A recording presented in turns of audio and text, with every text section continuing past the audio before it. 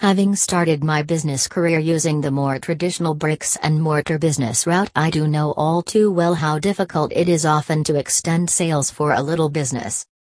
From Greg Mends' point of view, sadly, nowadays it's even harder for local businesses to survive as more and more people go for the more convenient route of ordering our goods online. But are there any tactics that tiny businesses can employ to lure more folks to shop for their goods or services? Mobile marketing promoting to the converted. Many local businesses miss out big time as they waste an excessive amount of valuable time and resources chasing new customers when the money and consistent income comes from marketing to existing customers.